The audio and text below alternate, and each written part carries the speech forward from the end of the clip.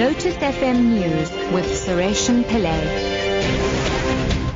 3 o'clock, good afternoon. Police are monitoring various taxi routes in Gauteng.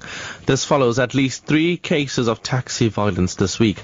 Officials believe the incidents may be linked.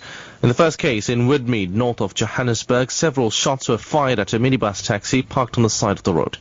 The second incident took place yesterday afternoon at the Randburg taxi rank, where a minibus was pelted with stones. The police's Lungelo Dlamini says this morning a taxi queue marshal was attacked in Olifantsfontein. Police are investigating an incident in which a man was assaulted, and the suspects also attempted to rob him of his firearm. We believe that this incident is related to a taxi violence. The incident happened in R55 in Olifantsfontein. No one has been arrested, but there is a possibility that the victim may identify the suspects who attacked him. Deputy President Cyril Ramaphosa is engaging Chinese authorities to secure the release of 5 South Africans. The tourists were part of a group of 20 who were exploring ancient China. They were arrested last week in China's Inner Mongolia region.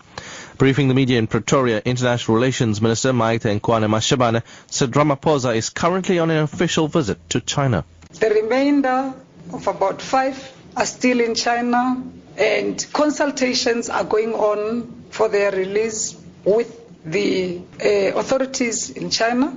We can also confirm that the Deputy President is on an official visit to China, and he had taken this opportunity of his presence there to also raise this matter of the South African citizens. All I want to confirm is that the matter has been raised at the highest level possible, taking advantage of Deputy President's presence in China at the moment. Dozens of children and youth from Soweto have celebrated the life of former President Nelson Mandela at Thokoza Park on Gauteng's East Rand ahead of Mandela Day on Saturday. Tetaba Totsetsi reports. Dozens of children released the white balloons in the air and sang songs as they remembered Madiba. The event was organized by City Parks and the Joburg Zoo. The city of Joburg has encouraged the youth to take part in agricultural activities. They say more people should have food gardens in their homes. Officials have also encouraged young people to plant more trees and to refrain from littering. Thokoza Park has been chosen for the event because Mandela planted a tree here to celebrate his 90th birthday. And finally, the Taliban leader in Afghanistan, Mullah Omar, has backed peace talks with the government. In a rare message marking the festival of Eid al-Fitr, Omar and Islamic law did not prevent peaceful interactions with enemies.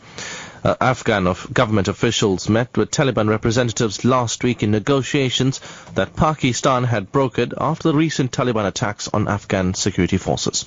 The BBC's Anbarasan Ethrajan reports. Though Mullah Omar did not specifically mention last week's first face-to-face official meeting with the Afghan government brokered by Pakistan, these are his first comments on the peace process. He described them as a way of ending an occupation by foreign forces. Further peace talks are expected to be held after the Muslim holy month of Ramadan. Mr. Omar's message is also seen as an attempt to rally Taliban fighters, some of whom have defected to the Islamic State group. Top story at 3 o'clock. Police are monitoring various taxi routes in Gauteng. This follows at least 3 cases of taxi violence this week. For Lotus News, I'm Sureshan Pillay. Back at 4 o'clock. Drive.